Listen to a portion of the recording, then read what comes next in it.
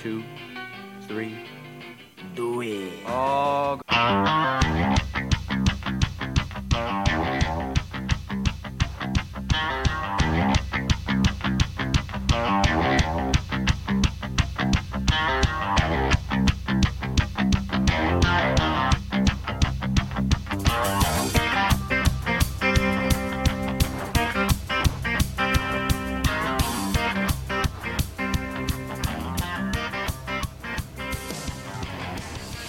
Right. We are coming back in for another edition of the Scolders Podcast. I'm your host, Ed Broadmerkel.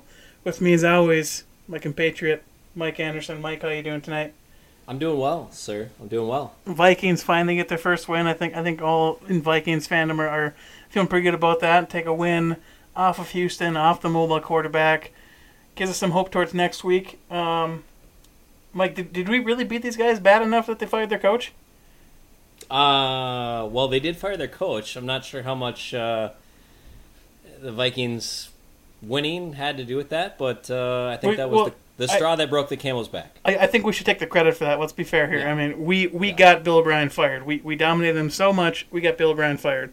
And I'm going to be honest. I don't know if I agree with that necessarily, but it is what it is. It is what it is. Bill O'Brien's gone. Vikings get their first win back in the win column. 1-3 the Vikings are.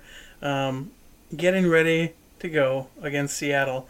Vikings have a lot to look forward to on offense. We got Dalvin Cook rolling. We got Justin Jefferson seems to be rolling up pretty good. Defense still a little bit suspect for the Vikings, but you know, you got enough offense. Sometimes the defense doesn't matter. Anything else on the Vikings versus Houston? Pretty milquetoast game for me, I think. Before we move on to our preview, Mike, of Seattle. No, I think I would just say Justin Jefferson continues to emerge. Passing game, continued to emerge. I think the offensive line had one of their better games. Yep, this is true. Which isn't saying necessarily much, but they played well. I think Dalvin Cook had another great game. He's got a touchdown in every game, and then you look at the offense firing on all cylinders. You just need the defense to do enough to allow them to win the game. Defense did, even though you're still down, a fair amount of starters. So definitely a good win against a mobile quarterback. It came right down to the end, but they get that first win, and let's hope that we can roll it with a little bit of momentum into a place where we have had a lot of trouble. A lot of trouble is correct indeed.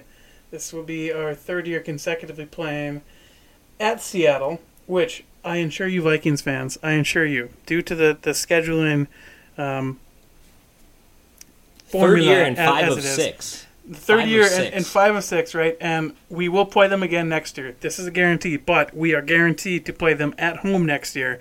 So this whole thing of Minnesota at Seattle in prime time consecutively year over year is about to end. It's going to be at Minnesota next year. But, Mike, that's a different podcast for next year.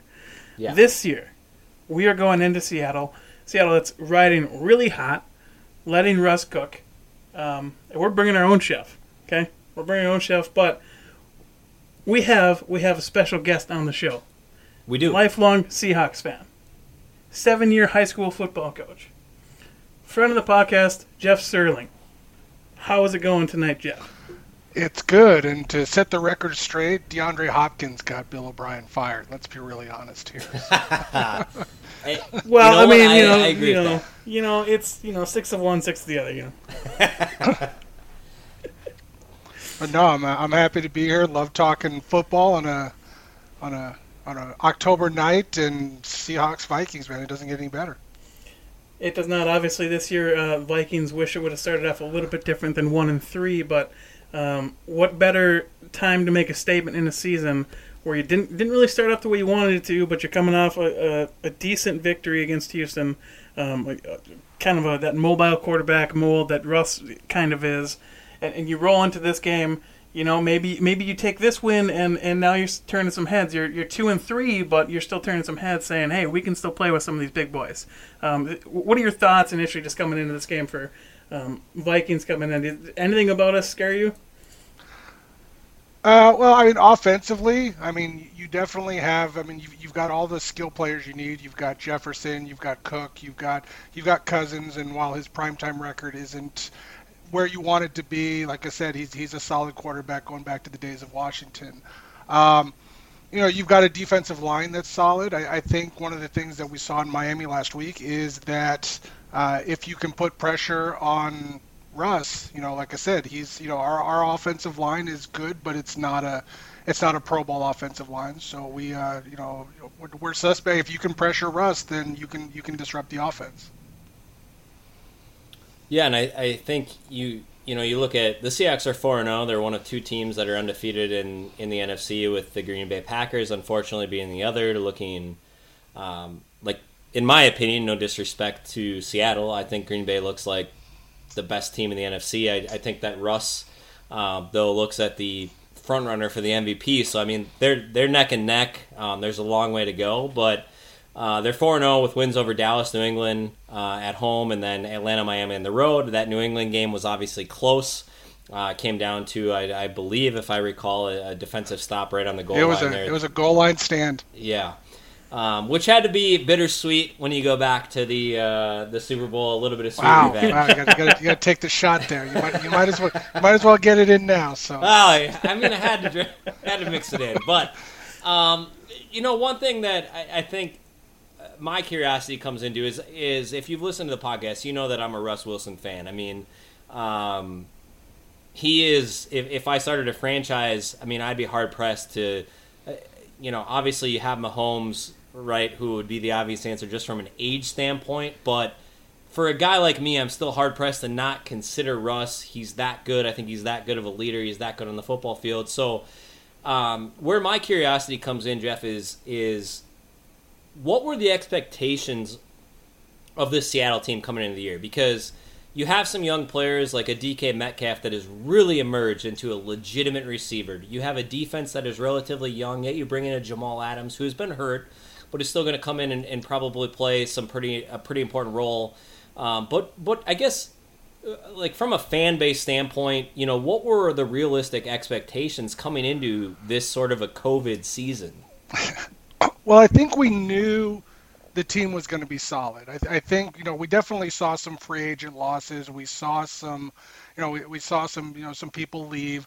I still think we especially Jadeveon Clowney was probably the number one person that we saw actually leave the team and go off as a free agent. But like Ed said earlier, the let Russ cook has gone from the offseason, and they had committed to the fact that they were going to run a high-powered passing, offense that's going to showcase Russell Wilson and how good he actually is. Sure. And I mean, it's always surprising to me, and it shouldn't be surprising anymore, but it's like Seattle always, you look over at the standings and they're always, 3-1, 5-2, 7-3, and you're always like, I don't know if I can name 4 players on the Seattle team, just as an NFL fan. But they continue to get it done, and I think that's a testament to Russ. I think it's a testament to Pete Carroll. I know Carroll is a controversial coach to a lot of NFL fans out there, but certainly we see them at 4-0, and in a year where they're going to allow 7 teams in from each conference, they look like a playoff team. But you look at this matchup coming into this week, in Minnesota, 5-11 against Seattle all time. They've lost 6 in a row, I think, 6 or 7 in a row to Seattle. Last win came in 2009 when Brett Favre was quarterbacking the Minnesota Vikings, a year that Vikings fans will certainly remember controversially. Obviously, that's the the Greg Williams whole situation down there. That's another podcast. But the last time we won in Seattle was 2006.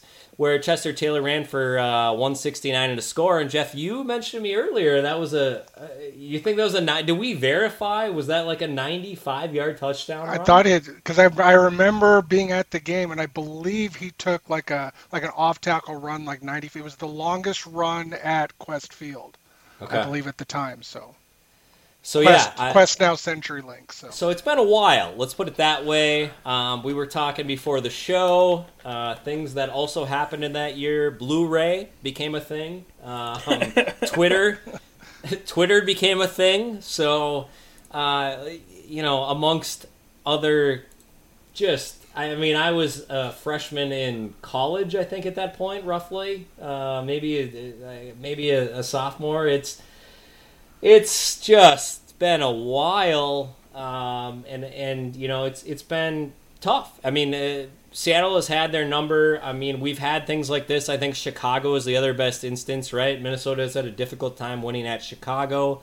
We haven't had a lot of success there, but I guess before we dive into this exact matchup, I'm curious, does Seattle have anything like this, Jeff, where they've got a 10, 15 year stretch where they just, they don't have a lot of luck wherever they're playing? They have a lot of problems with Green Bay. One of the, consistently going in, and it also kind of seems where you were talking earlier about it always seems like Minnesota's in Seattle. It always seems like we're going to Lambeau. And Lambeau just even from the playoffs, the Matt Hasselbeck game where he called the we're gonna get the ball and we're gonna score, and then throws a pick six to Al Harris. Yeah. It's been that type of thing where consistently, outside of a couple of the fail Marys, we've generally had problems with Green Bay. What was that? Wasn't Seattle the whole Bostic game too? The massive comeback, or am I thinking of it? Was that somebody else? That was. Yeah, they had the NFC Championship game here the year that they went to the Super Bowl and lost to the Patriots. That was an overtime win where they came back from like 18 points down at halftime. Fake field goals, just amazing plays. It was that was probably one of Seattle's best games they've ever played. And is that the one, Ed? Sorry, were you? Is that the one I'm thinking of? Or was that a different team? But Green Bay had the epic. They were up like 35 and ended up losing because they lost an onside kick, and then I swear that was Seattle, but I don't know. I don't think that was Seattle.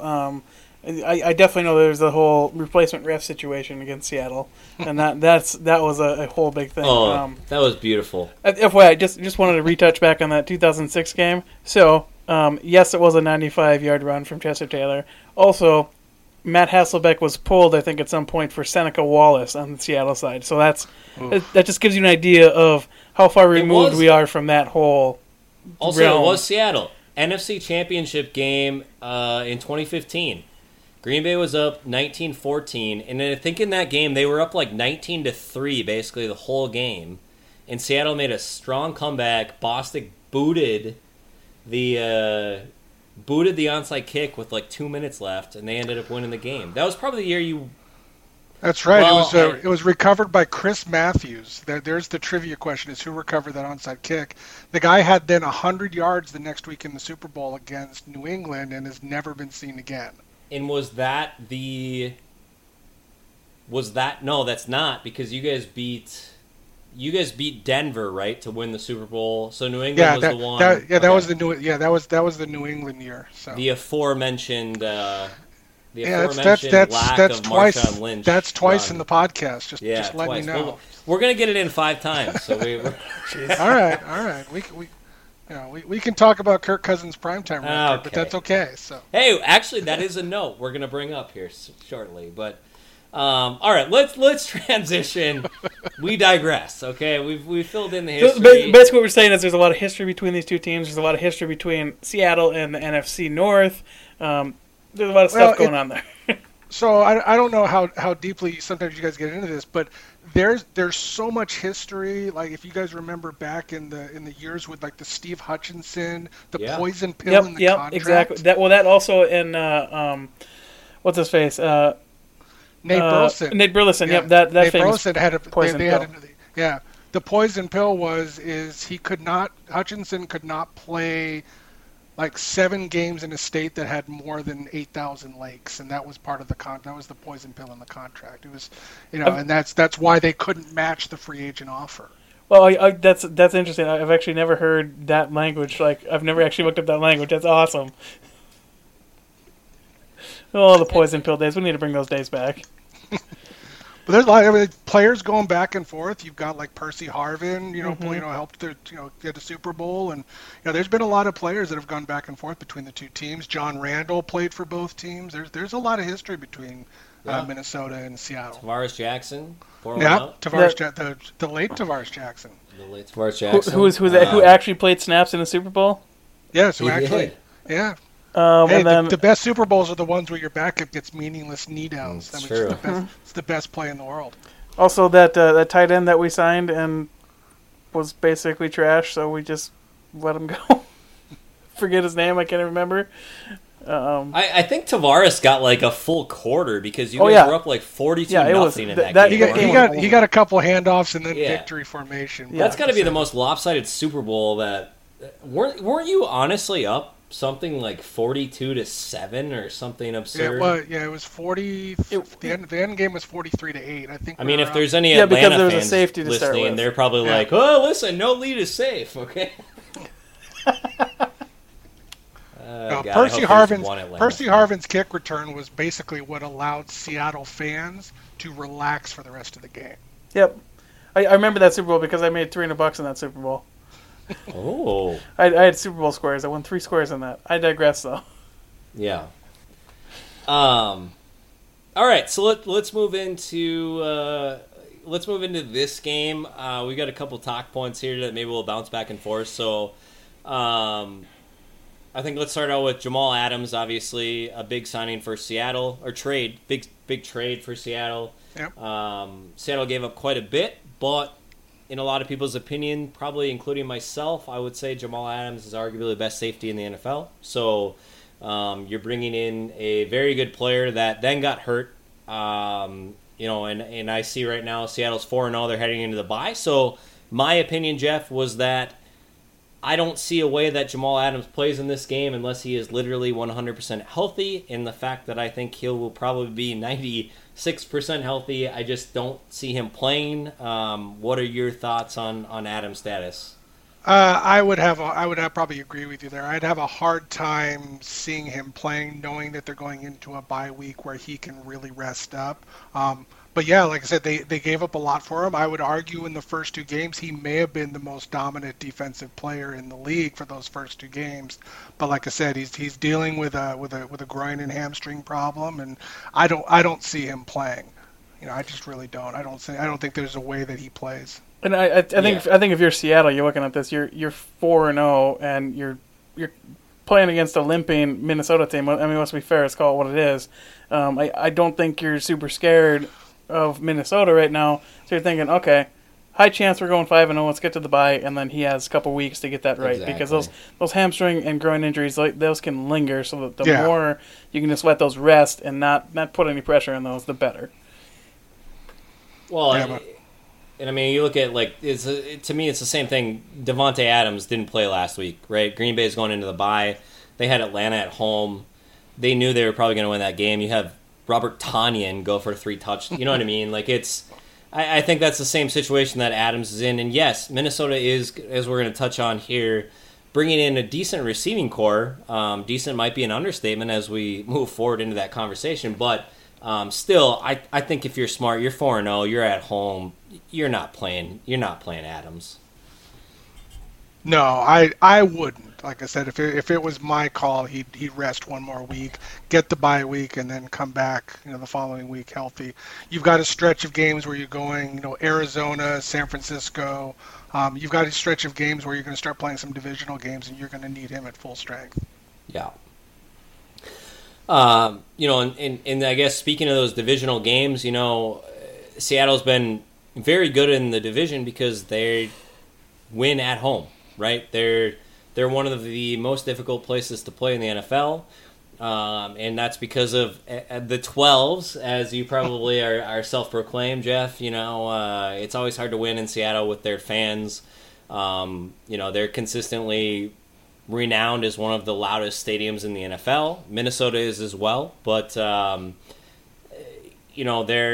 lose that this year, and I think we've seen that at Minnesota where it really can impact things defensively when for Minnesota speaking, Aaron Rodgers came in week 1 and was able to just make the play calls, the audibles, do things against the young defense, and the players were able to hear what he was calling. So as much as we talk about how that's a negative for you on the defensive side of the ball, it might slightly be a positive in that Russ doesn't have to worry about a crowd getting too loud for him to make his audibles. But, how has the lack of the 12s been impacting the team this year? It's definitely different. You usually will see at least 1 to 2 false start penalties from an offense per game because of crowd noise. So, I would say it definitely, you've got arguably outside of Kansas City, probably the loudest stadium in the NFL in Seattle. So I think this is almost like a neutral field at this point. There are no fans. There are no, outside of the fact that you get to sleep in your own bed and you use your own locker room, it's generally just, it's the same football stadium that Minnesota is going to be playing in this week as well. There's no advantages at that point. So it really comes down to how the teams execute. I mean, Ed, any thoughts on, I know if you've been a fan of the podcast, Ed last year predicted we were going to go in and just get rid of this ghost and win in Seattle. I said we were going to lose by 40. We ended up losing by like 7 or 8, but any thoughts, Ed? I don't want to hint at your prediction, but without the 12s, does it change your feeling on the game with a little bit of optimism coming from Minnesota last week? Well, I think what you see in a lot of these stadiums that have just the deafening crowd noise, historic U.S. Bank Stadium included with that, if you get a lead as the home team, it becomes increasingly more difficult to get back into that game. Increasingly more difficult because the crowd gets more into it. The crowd is chomping at the bit, and they're just going nuts, right? So you look at it from that perspective, right? We've seen this Vikings team be able to throw up points in a hurry. Definitely, you look at 2 weeks ago versus Tennessee, you have Delvin go for 175, you have Justin Jefferson go for 175. So we can throw down points and yards in a hurry, especially with Seattle defense that might be a little bit injury ridden in the back coverage unit, right? So from that perspective, if for whatever reason we get down in the first half, that climb back out of that point hole becomes a lot easier in a neutral field. So I think overall, if I'm a betting man, I think the home field advantage is no longer like a 2.5, 3 point. It's more like a half point maybe. So I think it definitely is a huge favor, especially in like a place like Seattle. It's just not having that crowd noise disrupting what you're trying to do on offense is just massive. I 100% agree. I absolutely agree with that. It changes the perspective of the game. Yeah, it changes the mentality because you're not trying to fight all that noise. You're able to focus more. I think you're just able to get a lot more done as the opponent in those stadiums. Is Seattle at no fans, Jeff, out there? Or what it seems like across the country we're seeing 13,000 some, 250 here, 750. What is the situation? There's a no gathering over 250, so they have actually shut it down. I don't believe there's any fans in the stadium at this point. Okay. So you have the lack of the 12s, and I guess that moves us into a couple other topics here that you almost are controversial on if they overcome this on Sunday night. But you have Kirk Cousins in primetime, right? Obviously, the nation knows that he's struggled. Granted, last year he did get a couple of big wins in primetime. He won a Sunday night football game at Dallas. He, of course, won at New Orleans on a 3 p.m. game, I want to say, on Sunday. But it's a playoff football game. It's a primetime game. So to me, he eliminated the stigma. I've been a proponent of that the whole time. I think that I don't buy it. I don't think he comes in going, it's primetime, I need to play differently.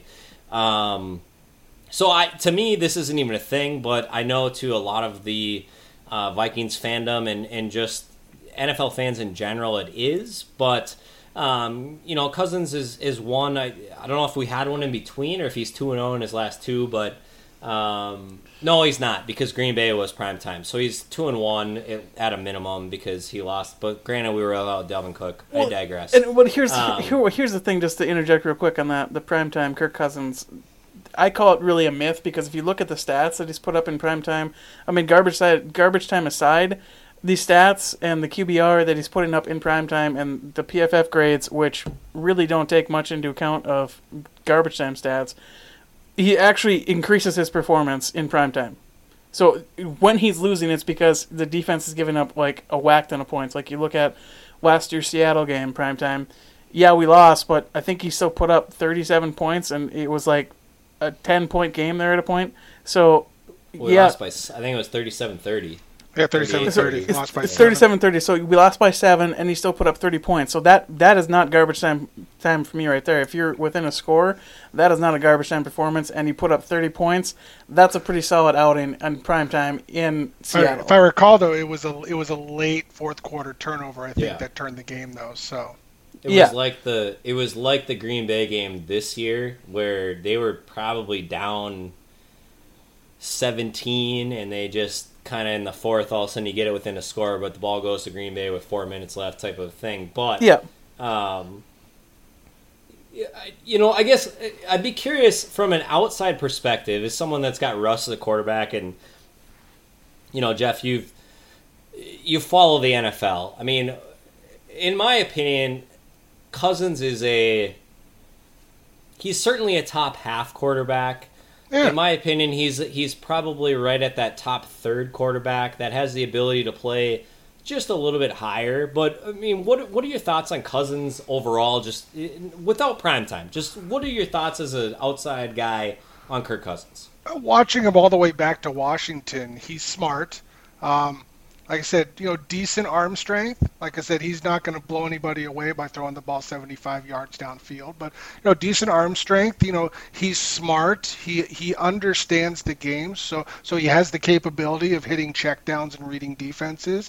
The big thing is and while yes, it's a stigma, he generally just doesn't seem to rise to the occasion when needed. Yeah. And he seems to have been the quarterback for a lot of mediocre, 7-9, 8-8, 9-7 teams, which is, yes, it's a team sport, but he is one of the consistents that his teams just seem to just kind of slightly underperform. Yep. And I think that's the struggle, right? Is that it's easy to commit to an opinion on Cousins one way or the other, because if you just hate him and you just want to say he doesn't win in primetime, he doesn't win big time games, you can go that way. But as Ed and I have brought out, Aaron Rodgers in games that he's behind going into a second half has a horrible record. It's something like 5-30, or I mean, it's all teams. It's not quarterbacks. Right. It's all teams.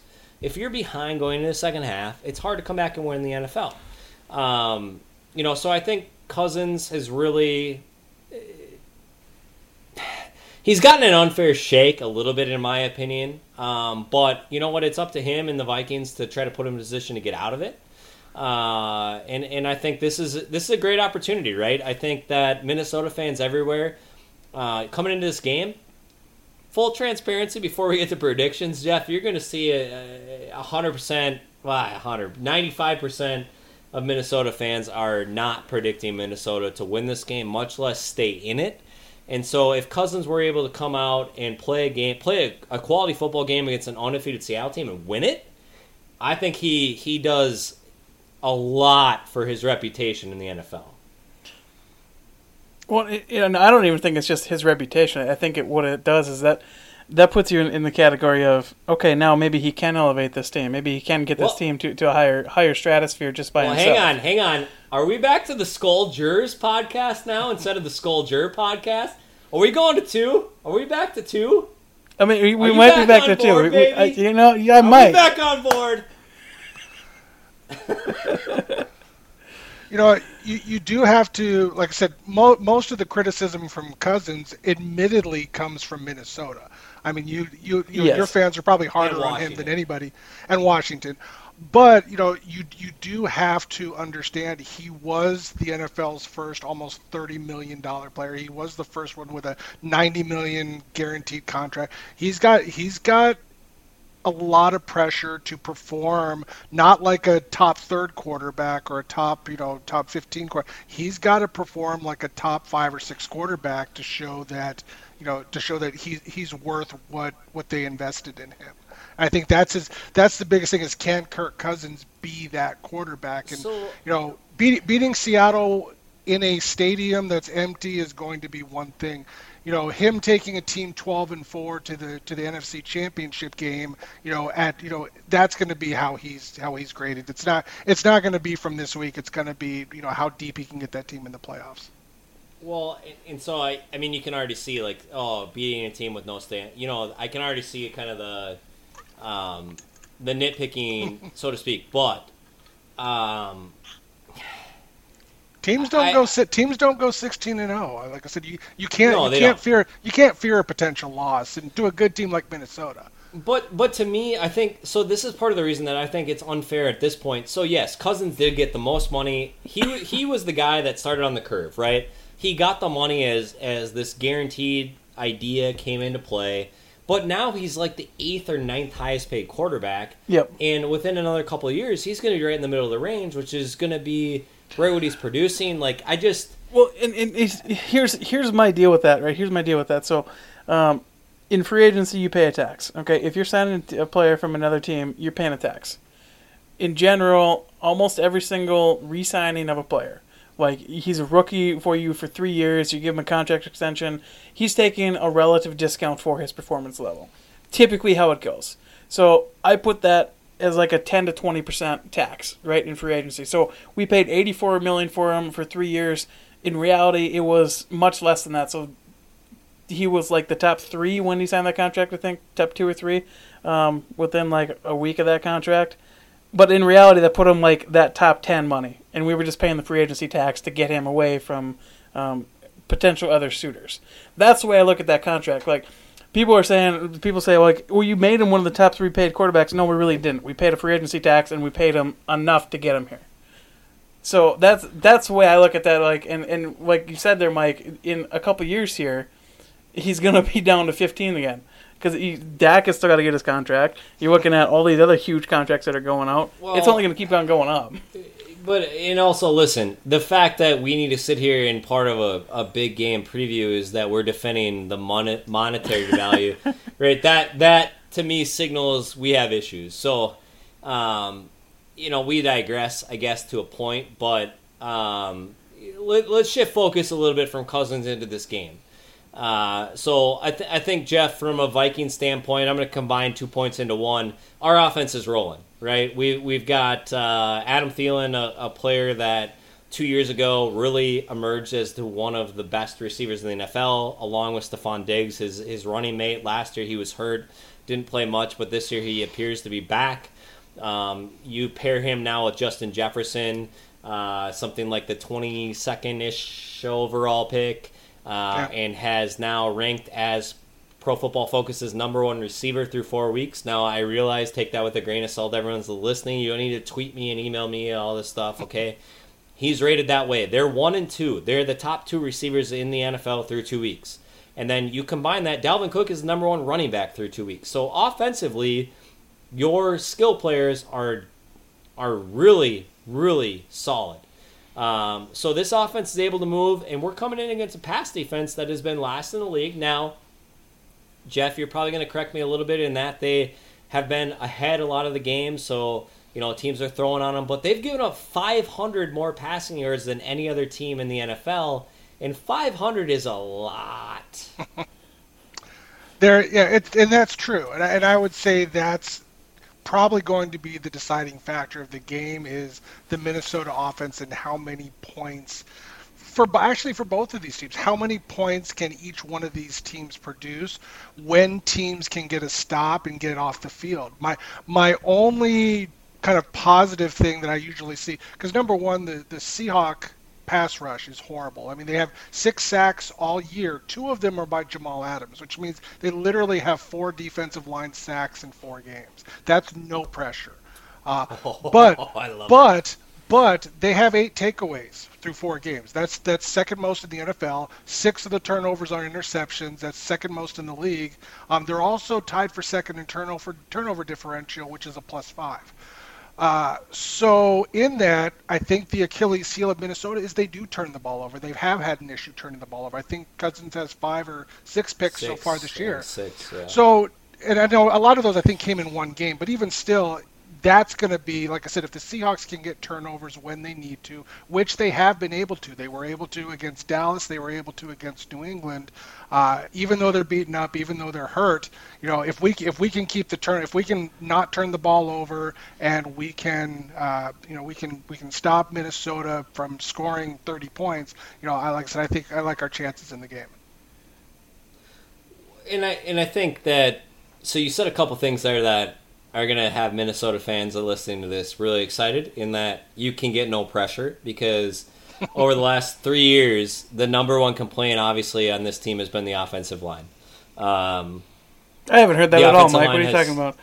The offensive line has struggled. They've allegedly given up a ton of pressures, even though by some metrics, Cousins had the most time to pass. But it seems like when Cousins has time to throw, he finds the open receivers. So your lack of pressure could be great, but you look at this year as well, and Cousins has turned the ball over the most in the NFL. Now, how much of that was directed by pressure remains to be seen. Over the last couple of years, he really hadn't turned the ball over that much. And if you really deep dive into the actual interceptions, a lot of them are not his fault, right? They're tip passes, they're drop passes. So I think that without trying to, you're actually getting Minnesota excited for this game, in that if Cousins has time to sit back and throw against the pass defense, you're probably giving us the reason why teams have been able to throw all over you. You can't get any pressure and you don't have it. You know what I mean? No, I would fully agree. That's why their point differential, they've given up a lot of yards passing. They've given up a fair amount of points. And the reason for that is the fact that, Bruce Irvin, who was supposed to be their edge rusher for the year, tore his Achilles and is out for the year. I think Jamal Adams blitzed 60% of the time in the first 2 games. He was consistently blitzing in the backfield. So I'm waiting to see Ken Norton, the defensive coordinator, start dialing up some line. We have no blitzes. We haven't done any blitzes from the linebackers, corner blitzes, other safeties rushing in. We haven't seen that, and I'm hoping to see a different game plan where we can start to get pressure on the QB, because it has been really bad. And Ed, before I transition over to things they do well, I mean, any thoughts on just the lack of pressure right now, and how that might come into this week? Well, or you're just excited. You're just smiling like, hey, maybe we have an opportunity. Well, here's the thing. Here's the thing that I'm seeing with these two teams. They are incredibly similar in where they're lacking and where they have pluses. So, I mean, our secondary is extremely young. You look at our safety play. Anthony Harris has gone down a little bit. Harrison Smith is still doing Harrison Smith things, but every single corner we have back there, I think that's where we lost the majority of our snaps from last year. I think our most veteran guy had about half the total snaps last year. In the cornerbacks, plus they're banged up. Dantzler's dealing with ribs. I think Hughes has got something going on too. So you look at that, and then you look at our D-line. The interior of the D-line is not getting much pressure. Even our edge guys are not getting much pressure. You said 6 sacks for Seattle. I wouldn't be surprised if we're at 6 or less. I haven't really checked, but I don't really remember hearing many sack calls. I mean, we can't be more than that. So you're looking at 2 teams that are really, really mirror images of each other, and I think it's going to depend on which team, like I think you said, Jeff, earlier, which team can throw down more offense and which team can get critical stops and just have some of the young guys and some of their suspect components just overperform, right? So this is going to be just a really wild game. I just looked. Yeah, right. So I knew it wasn't great. So yeah, these 2 teams are incredibly mirror images of each other. Obviously, yeah, I would agree. You can see a lot with the coaching that's making a little bit of difference. But I think it's just going to be a fun game overall. And I don't think you mentioned it, Mike, but Adam Thielen, I think all I got was a $500 scholarship. I don't think anyone has heard that before, so I think we're breaking Stop that. And I think, and we're gonna let Jeff get on the soapbox here and talk about the things that Seattle does well, because we need to know about it. But the one thing that I would say coming into this game that could slightly sway in Minnesota's favor is that I look at Dalvin Cook, and those of you that listen to the show know that coming into last year, I thought Dalvin Cook could be a top 3 running back in the league. He played that well before he got hurt, and honestly, right now, he is, and injuries aside, he is the top running back in the NFL. He's first in almost every statistical category that matters. He's making people miss. He's got hard runs. He's playing at a next level. So I know Seattle has been one of the best teams defensively against the run, but I think a product of that has been that they've been so ahead that teams haven't tried to run. They haven't played a lot of good running teams. So I'm really curious, though, how we're going to try to balance that, because I've been frustrated before where we come in and try to establish the run against a team that has given up 10 million pass yards like Seattle has, and you have 2 of the best receivers, and you're not emphasizing that. But I think if we can find the balance and Dalvin can get it going, there's an opportunity for Minnesota to maybe exploit a defense that hasn't faced a running back quite like Dalvin Cook. No, and I think that's fair. I mean, like I said, obviously, teams have had to abandon the run. I mean, we're only giving up, I think, 75 yards per game rushing. We've only, like I said, it's only about, I think, 3.5 yards per carry. So it's definitely, it's definitely strength. We have some of the best, flowing linebackers when it comes to being able to stop the quicker backs. We don't have the biggest linebackers, but when you got like a KJ Wright and you've got a wow, I just blanked on his name. Bobby Wagner, thank you. But like I said, when you've got linebackers like that, they are able to sniff out screen passes. They are able to be able to go sideline to sideline to be able to make plays. So with that, I think a back like Cook that's not your bruising, 30 carry back, I think the matchup is good. I think Cook's incredibly talented. I don't think they're going to be able to completely stop him, but definitely in terms of what he does well is also where we have some of our strengths on the defense, which is at the linebacker position. And how do they cover, Jeff? How do they cover backs out? So Dalvin has been prominent to a point in the passing game, and obviously linebackers a lot of times are part of that. How have they done? Obviously, teams being behind, I would assume that there's a chance they're passing to running backs. I mean, how do you feel about him coming out of the backfield and potentially catching passes? I guess it really depends on what type of routes they run him on and whether or not, like you said, with Seattle's lack of pass rush, if you can get him more vertical downfield. I mean, things like screen passes, things like, the short little flare routes, out into the... you've got 2 linebackers that are not only quick but incredibly smart, and they're able to read linemen that are allowing the pass rush to go in, and they're pulling for a screen pass. You'll see if you go back and you look at the Miami highlights, there were a couple plays where KJ Wright was just on top of the screen pass before the running back caught the ball. So with those situations, and if you can tackle a running back on a screen pass, you get them into third and 13 plays, and then of course that plays definitely more into the defense's hands.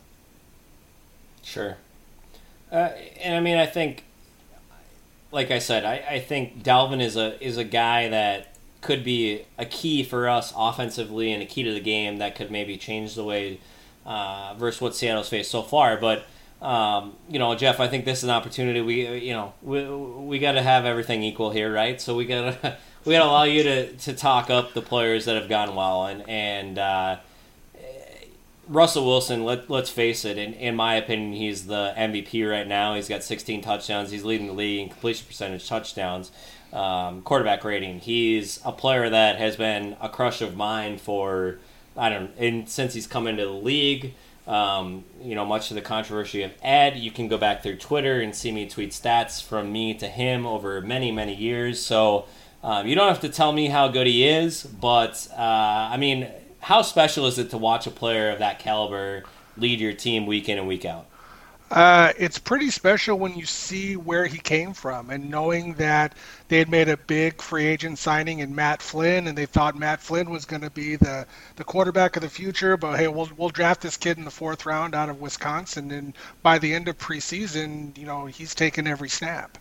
So it's really been amazing to watch his progress on the field. Again, got us a Super Bowl, got us to another Super Bowl that we should have won. Getting to watch who he is in the off season, when he's off the field, and every Tuesday being down at the hospitals with children, working with them. He's the real deal with everything you see. It's not a ploy. It's not for publicity. He is who he is, and he's the face of the franchise, and we're pretty proud of the fact of who he is. Add anything to add, or would you just like to silently nod your head and let me move to the next player? I mean, I think I'll just silently nod and move to the next player. I mean, obviously, right. I think you get a player like Russ, you always want him on your team, and you hate playing against him. But a lot of these guys, they're really solid human beings, and it's always good to hear a player like that who's grounded and gives back to the community. So, absolutely. All right, I mean, the other thing that came to mind, Jeff, is DK Metcalf, a player that I think last year ended up falling a little bit in the draft and was kind of controversial because he's such a massive player, and a lot of guys thought he was too much of a bigger build and was, couldn't run the routes. A player I was always a fan of, and man, you look this year, he's the real deal. I mean, not even the real deal. Like, he is potentially going to be one of the better receivers in the NFL. I mean, how fun has it been to watch DK with Russ throwing to him?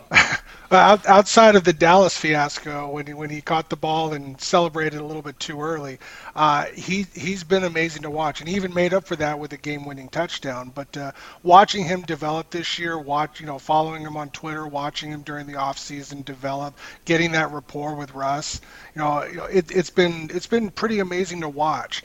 I would love to see, and I'm actually, even not as much of a homer, I would like to see him develop more. Like I said, he's great on a 9 route. I mean, the man can run a go route and can burn by you, and when he's open, he's just going to blow past you and score. But I'd like to see that 3rd and 9, 12-yard catch, be able to run a good 15-yard dig route and be able to actually, come back in double coverage. We haven't seen that of him yet, but we're already starting to see him develop that type of receiver. So yeah, I'm excited to see how he even gets better as the season goes on. If you think he's leading the NFL in receiving yards right now, he could potentially be better by the end of the year. Yeah, I mean, I love Metcalf. I also love Lockett.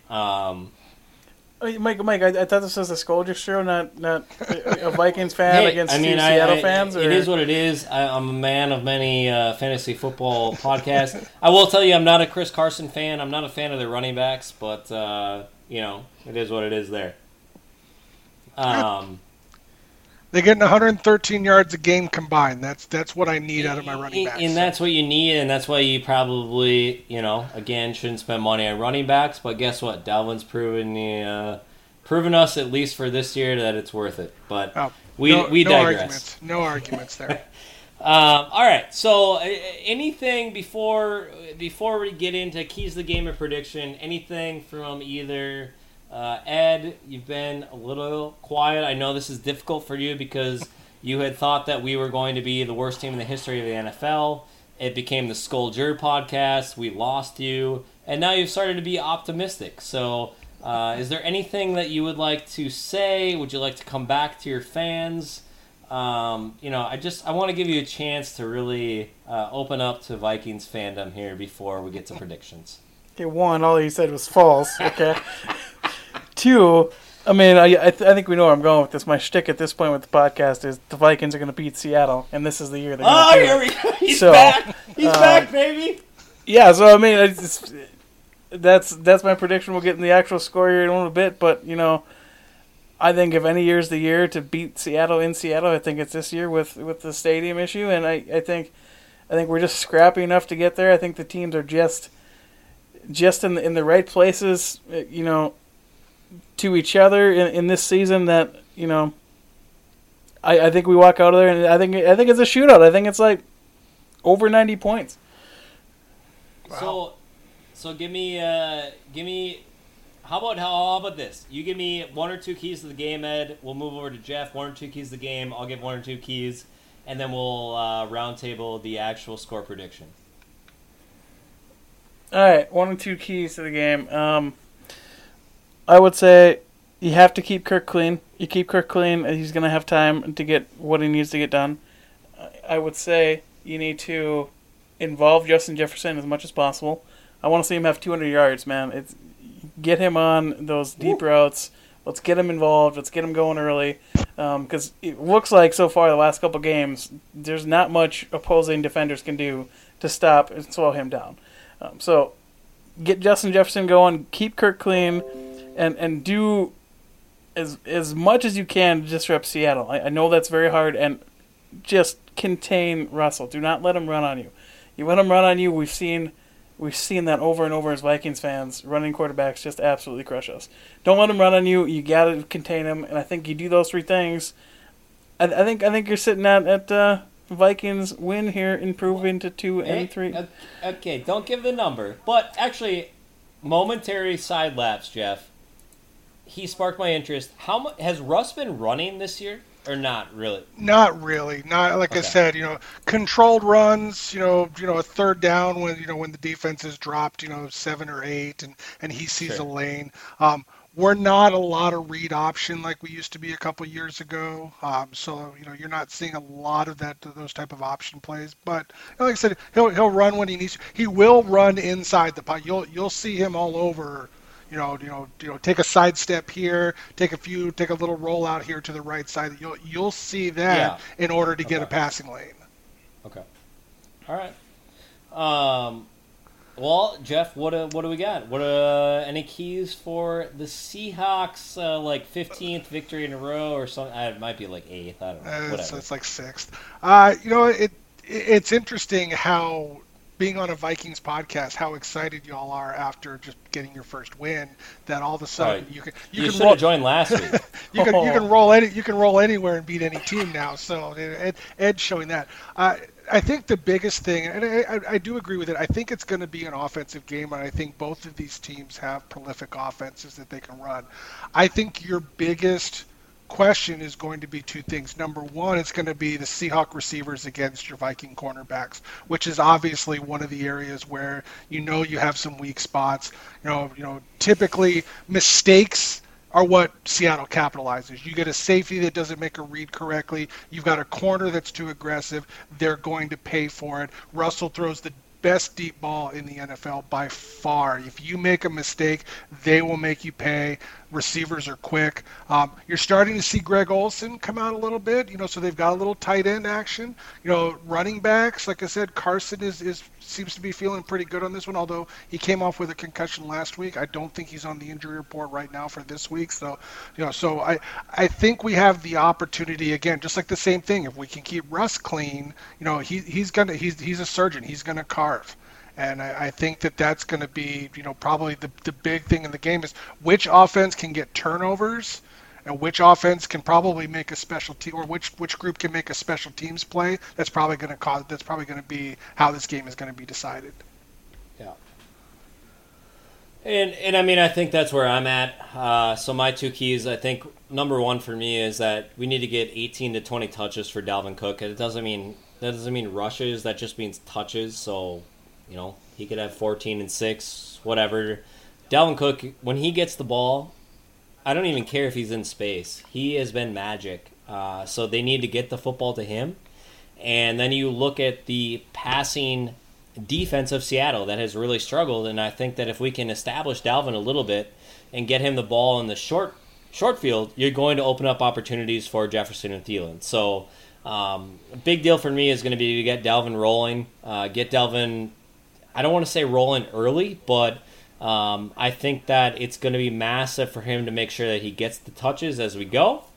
And then secondarily, it's going to be the defense. And I think the defense is going to need at least 3 turnovers. So I would have put the line at 2.5, but I don't think 2 is going to be good enough. I think they're going to need 3 turnovers. You hope Russ makes a mistake. You hope a receiver drops the ball, whatever. They're going to have to win a turnover battle. They might need to score. Listen, we haven't won in Seattle since 2006. Blu-ray came out then. Blu-ray! That's not a thing anymore. Hey, we've had something launch and go extinct. The Wii came out in 2006 as well. So that's when Nintendo released the Wii. Yeah, you guys are making me depressed over here. Okay, listen, things that came out in 2006 are not relevant anymore. Maybe Backstreet Boys, they had a resurgence recently, but it's been bad. So I think the defense. Listen, Zim is one of the best defensive coaches over the last 15, 20 years, right? He historically, wherever he's gone, defense played really well. I think we're going to get a couple pieces back that we haven't had, so it's going to be weird to say, but I think we're going to have one of our healthiest defenses of the year this week. And so I'm excited for an opportunity for them to maybe get creative, know what Russ does. He's someone we're familiar with, right? We've played him the last 2 years. We've played him 5 of the last 6. But I think it's going to take a turnover or 2 or 3 for us to do that, combined with Dalvin getting the rock, and then you just got to hope that Thielen and Jefferson continue to produce. I will say one thing. Thielen scares me because typically those small, quick slot wide receivers are typically, like a Julian Edelman is what gave Seattle problems earlier in the year. One thing, and I'll say this just as a football fan, don't fall in love with these rookie wide receivers too quickly because they are hit and miss in their rookie year. There are very few guys outside of guys that are not named Moss are consistent performers in their rookie years. So you start getting some film on them. Corners can start seeing how that they can press them, how they can play them differently. They can start finding tips on their routes. So just as like I said, he's had 2 great games. You can't argue it. But this is also 2 games where you really haven't had a lot of film on this kid. So I'm hoping Pete's another one of those guys. He's a defensive guru. Like I said, he's an old defensive backs coach. There's a good possibility you could see a very, very quiet day out of Jefferson this week. Well, and him and Zim, Pete and Zim know each other well. It's well, pronounced. But the one thing I'll say is that Jefferson really didn't play much week 1, and he is the number 1 rated receiver right now in PFF. And since 2006, since they basically started keeping stats, he is the only receiver to have a ranking above 90 through 4 games. So yeah, I agree 1,000,000% with you, Jeff, that you see guys that come in, they float in and out, and I think even looking at like a guy like Metcalf, you see players that transition up and down, they have up and down, but certainly when you have a 1-3 team in the emergence of Jefferson, Your statement isn't going to qualm the expectations of Jefferson because it's one of the only things we have, baby.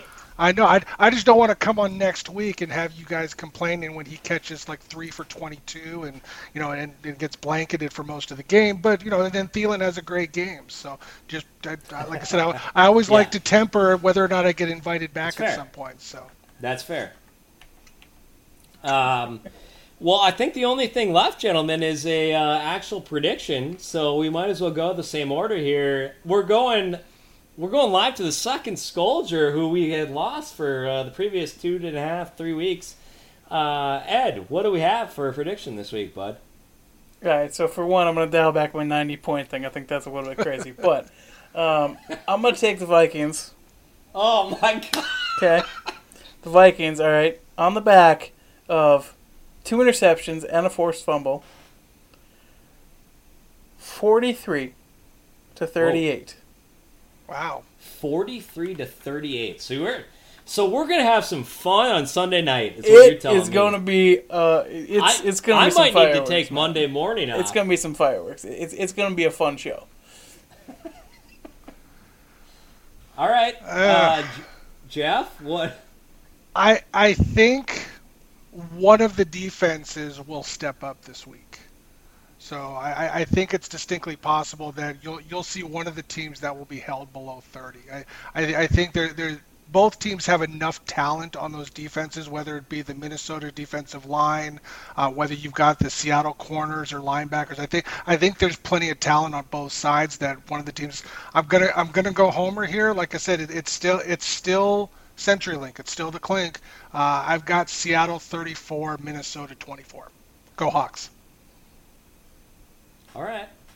I tend to agree with Jeff. I think that sometimes you get into these Shocker. games and you're like, no, you're just like, oh, we're going to score 1,000,000 points, and then it doesn't actually happen. So I think that if you move the bars, along the same line, that's where I'm at, Jeff. I think like a 34-28, a 31-25, something in those lines. I guess my official guess would be 34-31. I'll be optimistic and think Minnesota can get it within a field goal. But listen, you're predicting Minnesota to lose. Oh, absolutely. They haven't won there since 2000s. Blu-ray was a thing. I'm not going to predict them to win at Seattle when they haven't won. Mike, since I thought this was the Scolders podcast, not the Scolders podcast. Oh, okay. Listen, somebody needs to be a realist, and no, Vikings are not going to lose. You know what? If they do, things get pretty fun for the remainder of the season. But they gotta shock the world here. It's coming. Just watch. I did not. I thought the predictions would have been flipped from the two of you. I was very surprised at that. Mike hasn't predicted the Vikings to win in Seattle since the dawn of time. Let's be fair here. And I've been accurate every time. Well, even Until a this broken time. clock is what is it? Even a broken clock is right twice a day. So That's what I tell my wife. All right. Any closing thoughts, gentlemen? It's been a fun talking with you two.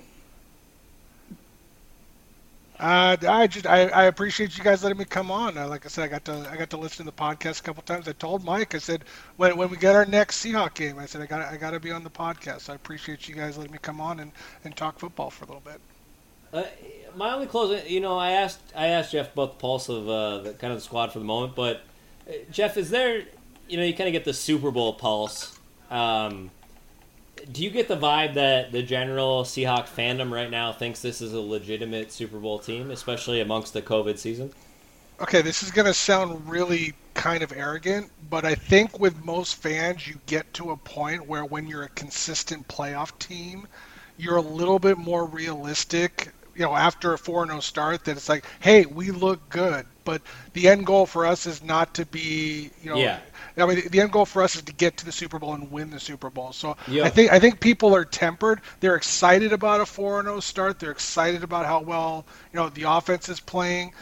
They're excited about Jamal Adams when they can get him back. They have a lot of the pieces that they need in order to make a deep run into the playoffs. But I think most Seahawks fans are fairly realistic that you don't win Super Bowls in September or October. You win them in December, you win them in January, and that's what I think that's what everyone kind of builds for. Now, if we're 13-3 with home field advantage going into the playoffs, I think you're going to start to see that Super Bowl hype start to take effect. It's fair, and I think that we're familiar with that. Unfortunately, with Green Bay, right? We've seen Green Bay year after year that they, regardless of how they start record-wise, they don't really care. They kind of build into, like, if they can just get into the dance, they know that they've got a shot, and they care about how they're playing then. So, I guess the only closing thought to you, Ed, would be, all joking aside with the Scolders podcast, you look at this team at 1-3, realistically should have been 2-2. Unfortunately, we didn't get the win at Tennessee, and I know that doesn't mean anything, right? Moral victories don't count. We're 1-3. But if they do beat Seattle, if Cousins is able to go in and have beaten Dallas, New Orleans, at Seattle, get that Seattle stigma off the back, and then you have Atlanta, a team that basically at this point is not a team. So most likely you end up 3-3 going into a bye, which then you open up at Green Bay after that bye. What potentially could be your expectations if this team is able to go in Seattle and win that football game? I think if the team goes in and beats Seattle, I think you have to press the reset button on what you're expecting on the team. You have to see, you have to have a little bit more hope in how it's going to evolve. But I still think there's a lot of tough games ahead in the schedule. So I think the expectation there is, okay, this is where we thought we should have been in 2020. Okay, this is where we thought we should have been. So we had probably about the worst start that you could possibly imagine. But you look at some of the NFC now, it's not quite as daunting as it was. Dallas is not looking that great, so that game on the schedule is not looking like it's going to be as tough as it should have been. You look at New Orleans, they're faltering a little bit. That game doesn't look as tough as it should have been. You look at Detroit, they're doing Detroit things. Chicago is barely holding on with Nick Foles. So, I mean, this thing could be wide open by the time you get to December. But I think it's got to start. It's got to start with getting to 3-3 to the bye. I don't think you're competitive until you do that. But for 7th seed to win the Super Bowl, I don't know, man. That sounds pretty cool to me. So would you say, knowing that you're staring 1-4 if you don't get the win, would you say, in your opinion, especially for lofty expectations, the season is on the line Sunday night in Seattle? I don't think it's on the line in Seattle, but I think you're on life support if you lose. You're supposed to say it's on the line. I mean, we're trying to buy viewership here. Mike, we don't play those cheap tricks, okay? All right. Well, this was fun, gentlemen. I had some good time. We had some good chats. Yeah, I don't know. I hope maybe we get to do this again in the playoffs. That'd be kind of fun. Yeah, playoffs, or for at a minimum, we play Seattle at home next year. So we'll see you here again next year, whatever week that is. And it's great having you on, Jeff. I was going to say next year, if we can travel again, we'll do it live. So there we go. Do it live. We'll do it live. I appreciate it, guys. This was a lot of fun. Yeah, again, thanks, Jeff, for being on. I think that's going to do it for the Scolders podcast here. It's going to be a fun game no matter which way you look at it, so just enjoy it, Vikings faithful. And, let's have some fun. Maybe we might get our first win in Seattle since the Blu-ray came out. I don't know. We'll find out. But again, that's going to do it for us. Skol Vikes. Let's go get this one. Go Hawks. Let's go. Let's go.